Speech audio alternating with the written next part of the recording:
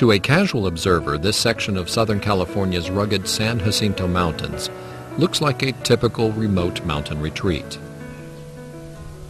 But a closer look reveals something different. Somebody is watching. Solar panels cover the roof of the rustic lodge. Embedded sensors are scattered across the landscape. The animals' movements are being tracked.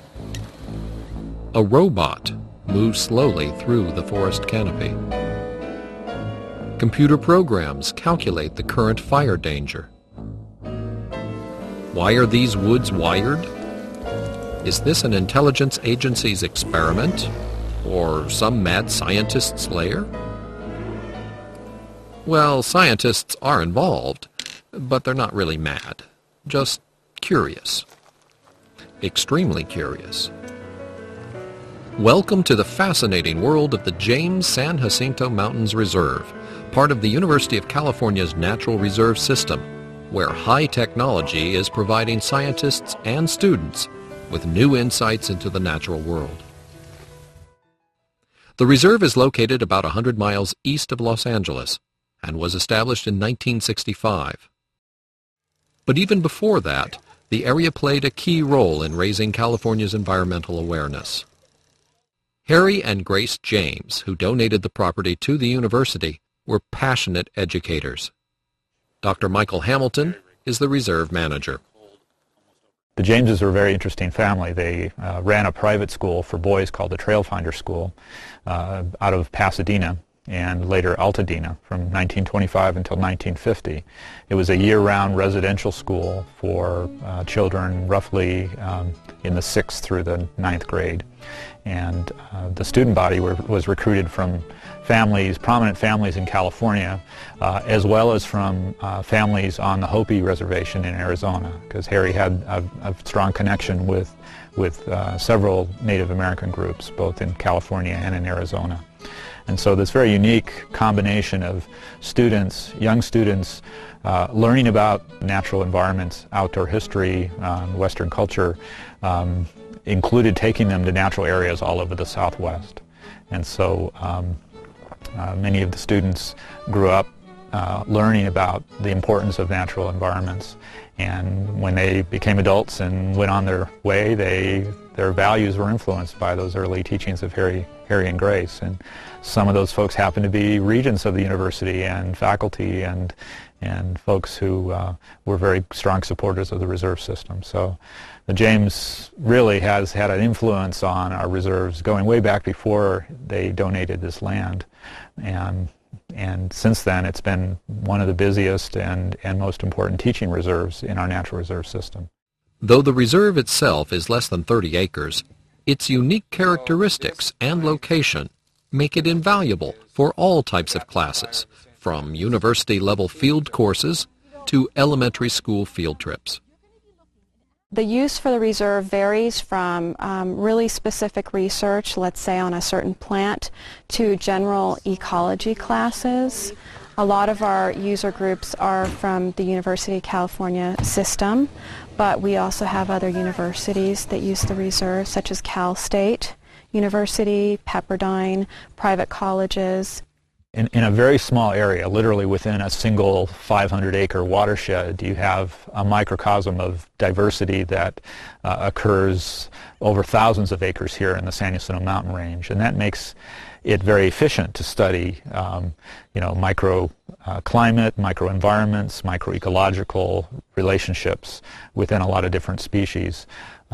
Just in our 1 mile walk, we've spanned chaparral, montane chaparral, that's less than 30 years old, to old-growth coniferous forests where the average tree is 200 years old. And that is so easy. You can set up experiments to do plots and comparisons across that micro landscape. You can also, by basing yourself at the James Reserve, be able, within an hour drive, be in Colorado Desert or be in subalpine forest. And that increasingly wide range of ecosystems is very hard, very difficult, if not impossible to do in many other locations in California. So to have that larger biogeography within almost an arm's reach certainly a short drive's reach is very unique, and what makes the James sort of the center of the Palms to Pines transect, as it's often called by faculty. These qualities also attract a wide range of researchers to the reserve. There's a lot of rare species here, a lot of unique ecological settings that provide for comparisons and with a high level of accessibility to it. So our studies, long-term studies of California spotted owl, of mountain yellow-legged frog, now are becoming extremely important to the management and protection of these species in California. Without the knowledge gained from studies like those that were investigated here, we wouldn't know as much about these species, and we wouldn't be able to make the kinds of recommendations that we are now making in order to preserve them. So in a sense, conservation biology has played a big role in putting the James Reserve on the map. I like to say that the single most important research finding of the James Reserve that's created a global community has been the discovery by John Moore of a species of fruit fly back in he collected it in the late 50s, early 60s, and that species, Drosophila pseudoobscura, has been collected and brought into genetics laboratories around the world and been used in the studies of genetics that have become critical to our knowledge of genetics and ultimately of genomics. And so every year I'll have visitors from the UK or from the University of Chicago or from the University of Sussex to collect the wild type of Drosophila to bring into the lab where they have, literally they know the major genome of this fruit fly. So the James Reserve is the place to get Drosophila pseudoobscura, to find John Moore's original organisms. So that's made it very, very interesting. Hamilton has been the manager of the James Reserve since 1982. He has spent much of that time exploring how technology can be used to study the environment.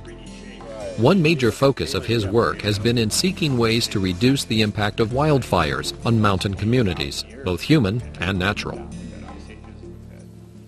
In many ways, the James Reserve mirrors other Southern California areas that were devastated by wildfires in 2003. Drought and insect infestations have killed many of the trees, while fire suppression efforts have interrupted the natural fire regime, leading to a dramatic buildup in the fuel load. Quite a bit of the research at the James Reserve over the past 20 years has been in the field of fire ecology, and that's primarily because this place has burned, both in recent times and in historic times, and it makes for some very interesting comparisons across ecosystems. We're standing right on the edge or the boundary of a major fire that burned in 1974 called the Saboba Fire. It was a 17,000 acre fire that began at the bottom of the hill near Hemet and quickly burned upslope, and in fact burned all the way to the top of the Black Mountain, backside of Black Mountain at nearly 8,000 feet.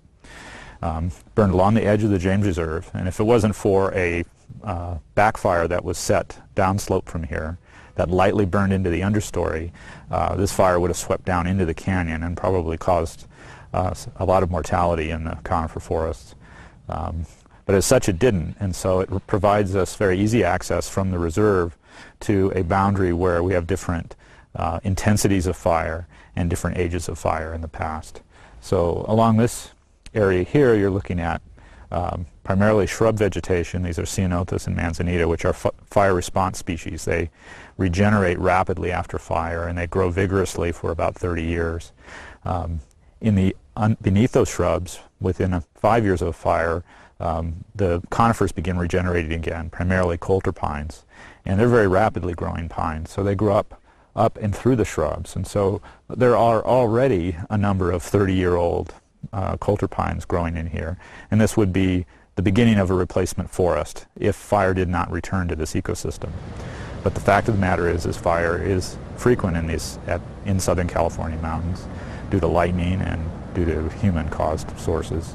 And in fact, when you look at historic fires or prehistoric fires, which we can understand by looking at scars on trees and looking at areas that have not been managed against wildfires, such as down in Mexico, we see that that fires in this ecosystem probably occurred every 3 to 4 years, significant ground fires. And those ground fires controlled the understory regeneration of many of these species. So seedlings of conifers, seedlings of oaks, seedlings of shrubs would be burned, and many of them would be killed by these low-intensity ground fires.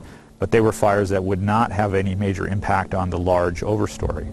So big trees and middle-sized trees or middle-sized class of trees would persist or survive these low-intensity fires and actually flourish. However, in the last 120 years, fire control or fire suppression of fire by our national forest has allowed for that regeneration class to not be pushed back by natural fire, but in fact to survive, and almost all of the understory regenerates.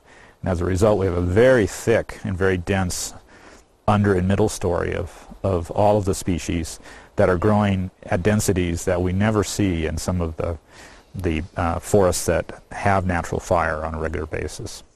So research at the James on fire ecology has been a very interesting comparison of fires locally and fires down in Mexico. And we've had several different researchers over the past few years who have made comparative studies between the Sierra San Pedro Martir Mountains in Mexico and the San Jacinto Mountains, which are the same mountain range. They're just a couple of 100 miles difference in latitude, but very different fire management prescriptions, and as a result, a very different physical structure of the forest.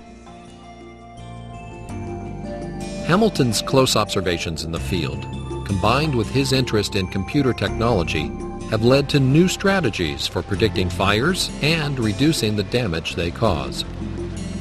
I have a graduate student who very specifically is involved in building virtual worlds that are of different scenarios of pre-fire, post-fire, and fire risk relationships. We are able to take ground level information and integrate it with remote sensing data to create these models that show the relative fire danger and fire risk. Here's just an example of a series of our products. We can start with panoramic photography of a location, and then using three-dimensional photogrammetry software, we can render it into 3D objects or 3D shapes of the individual trees and objects in the scene. Those in turn can be combined with 3D representations of the herbaceous layer, of the taller trees, of the middle story, of the snags and the dead wood components. And all of these figure into calculating just how flammable an ecosystem is and how it's likely to change through time. These are three-dimensional views, but now we've animated the change in plant growth over time. So this is a model of plant succession over about a 100-year period of time, from after a fire and then until the point where the trees have grown, are ready to burn again. Here's a patch showing a prescribed burn. But again, this is all simulated. It's based on a computer program telling us where a fire might burn and then creating a realistic view of that fire after it potentially would have happened. And our fire models have been applied to the local communities of Idlewild to give property owners an idea of just how relatively risky their property is in terms of potential for fire and how hot that fire might be if it were to burn on their property. And that's based on using our remote sensing data and building up those samples that were taken throughout the different ecosystems. So this is an example of us using science to develop information systems that then can be used by local land management agency decision makers in deciding where they should best put their money for fire prevention, fire protection. Another major focus at the James Reserve has been in using cameras and other sensors to record natural phenomena and then make it available to scientists and the public over the internet. So what you're seeing is part of a project that we began about 2.5 years ago to develop a virtual presence on some of the natural phenomena that occur here at the reserve. What I mean by virtual presence is using the internet to connect live cameras and data collection devices to our local area network and then make that available through a server over the internet. And the impetus for this project was a science education study that has been conducted here by Kathleen Metz from UC Berkeley to involve very young children in inquiry-based science education. And one of the issues in K-12 science education is that kids are spending most of their time in their classroom and very little time being able to take field trips and be able to explore, the real world outside of their school.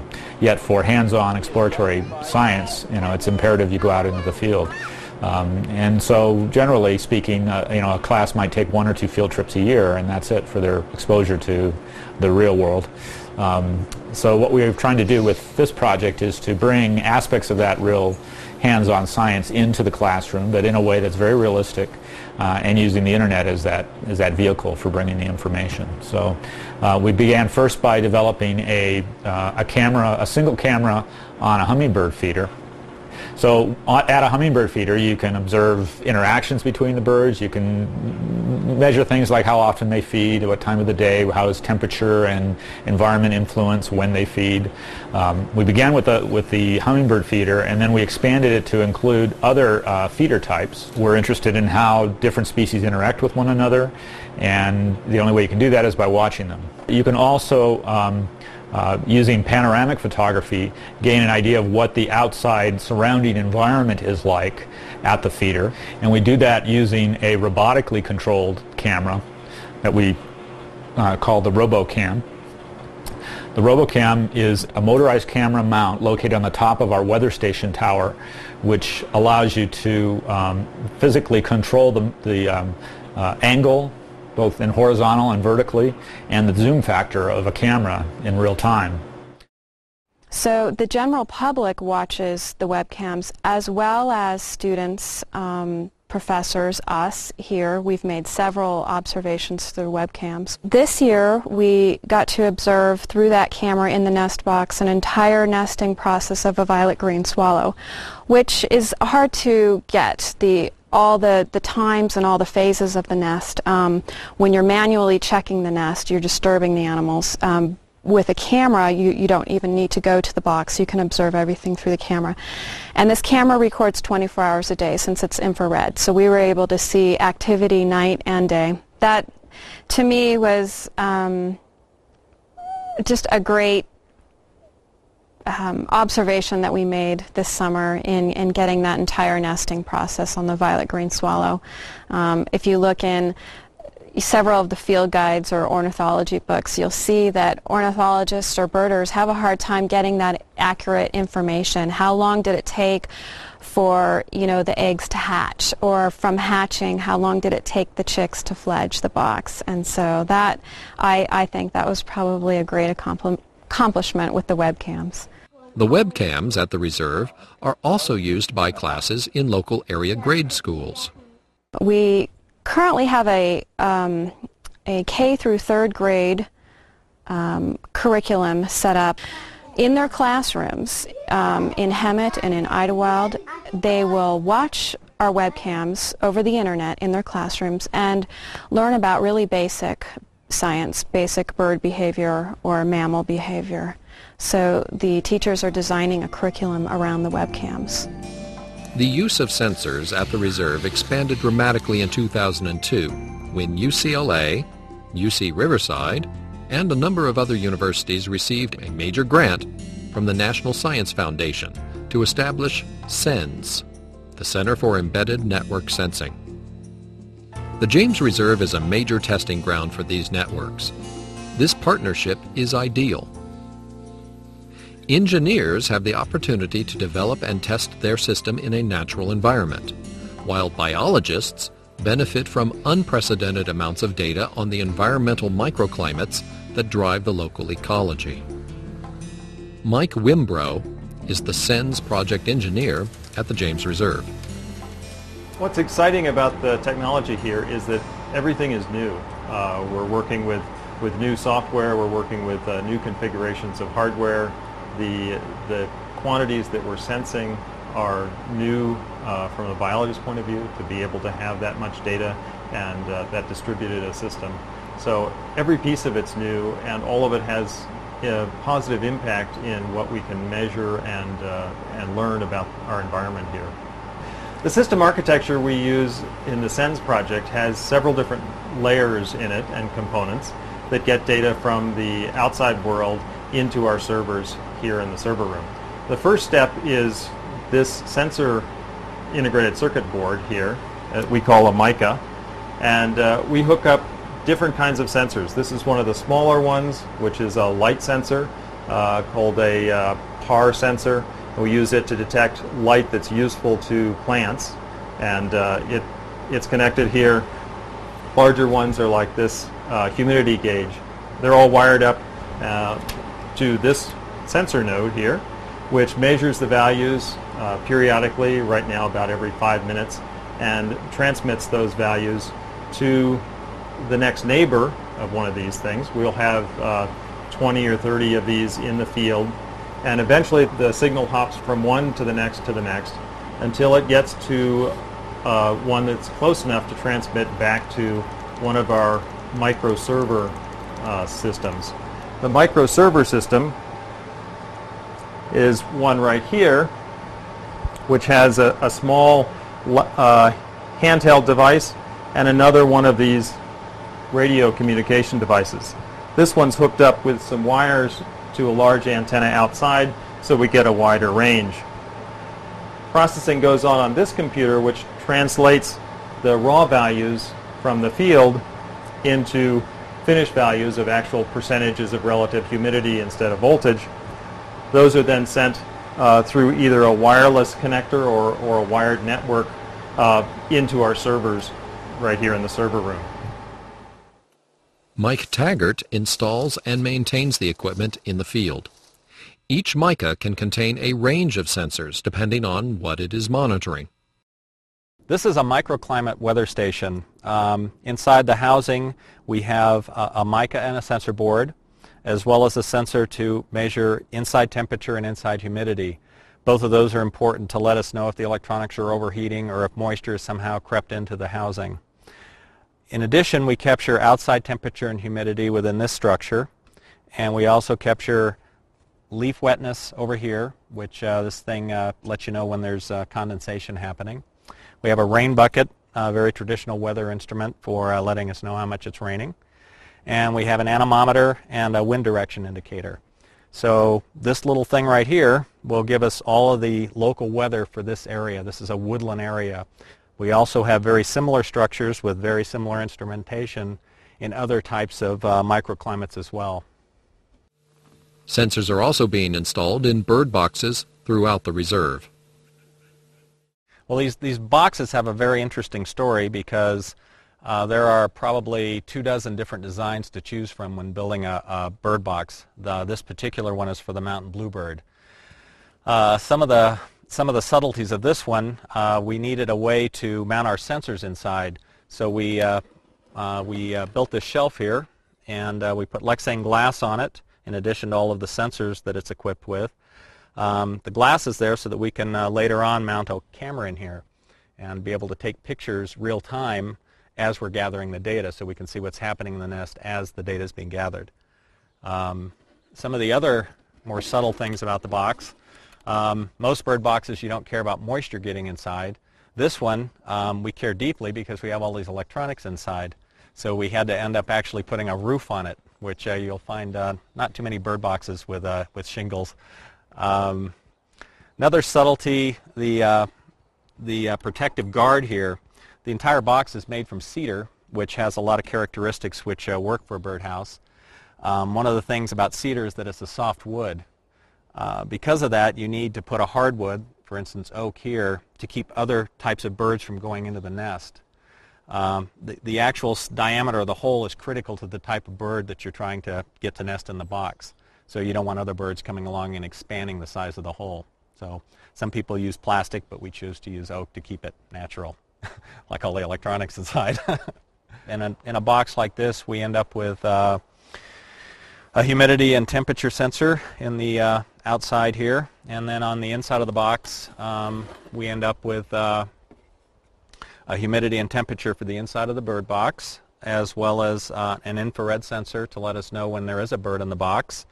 So this, and then we have a switch here to allow us to test the thing when we're in the field. So on a relatively simple box like this, we end up with 1, 2, 3, 4, 5, 6, at least 6 sensors. We also have a sensor for sunlight externally, so that gets us up to 7 pretty quickly. So for each mica we have in the field, we have it censored in different ways depending on the application. Each of the micas has an antenna on it, and it tries to talk to the other micas, and whoever it can find in its general area, it communicates all of the information that it has gathered, and then all of the information eventually makes it back to the microserver, where it's further relayed through the internet to UCLA and to a local database here. The SENS project promises a new era in field biology. Most of us in field stations are involved with remote sensing and looking at the landscape in terms of spatial interrelationships. But what's been lacking is the information at the ground level and at scales that go much smaller than anything in remote sensing is able to give to us. So sort of the state of the art in remote sensing is meter square resolution of canopies and ground phenomena from above. But this sensor network gives us sort of the same capability of collecting data over lots of pixels on the ground, but at scales that go down to micron scale, or certainly below the scale of most organisms. So we can integrate, in a multi-scale context from molecules to patterns of the landscape. And that's unprecedented in ecology, to be able to have the power of real-time data across those multiple scales. So we suspect new science will really be generated from these systems. It's a whole new instrumentation approach that up to now has been unaffordable or really impossible due to the technology constraints. So it's just going to break open, I think, a dam in terms of new possibilities for ecology and environmental science. The James Reserve is just one of the 35 sites in the University of California's Natural Reserve System. Each site provides a protected environment where scientists can conduct groundbreaking research and students can learn about the natural world firsthand. From these efforts, all Californians will benefit as we expand our understanding and appreciation of the world around us, thanks to these living laboratories.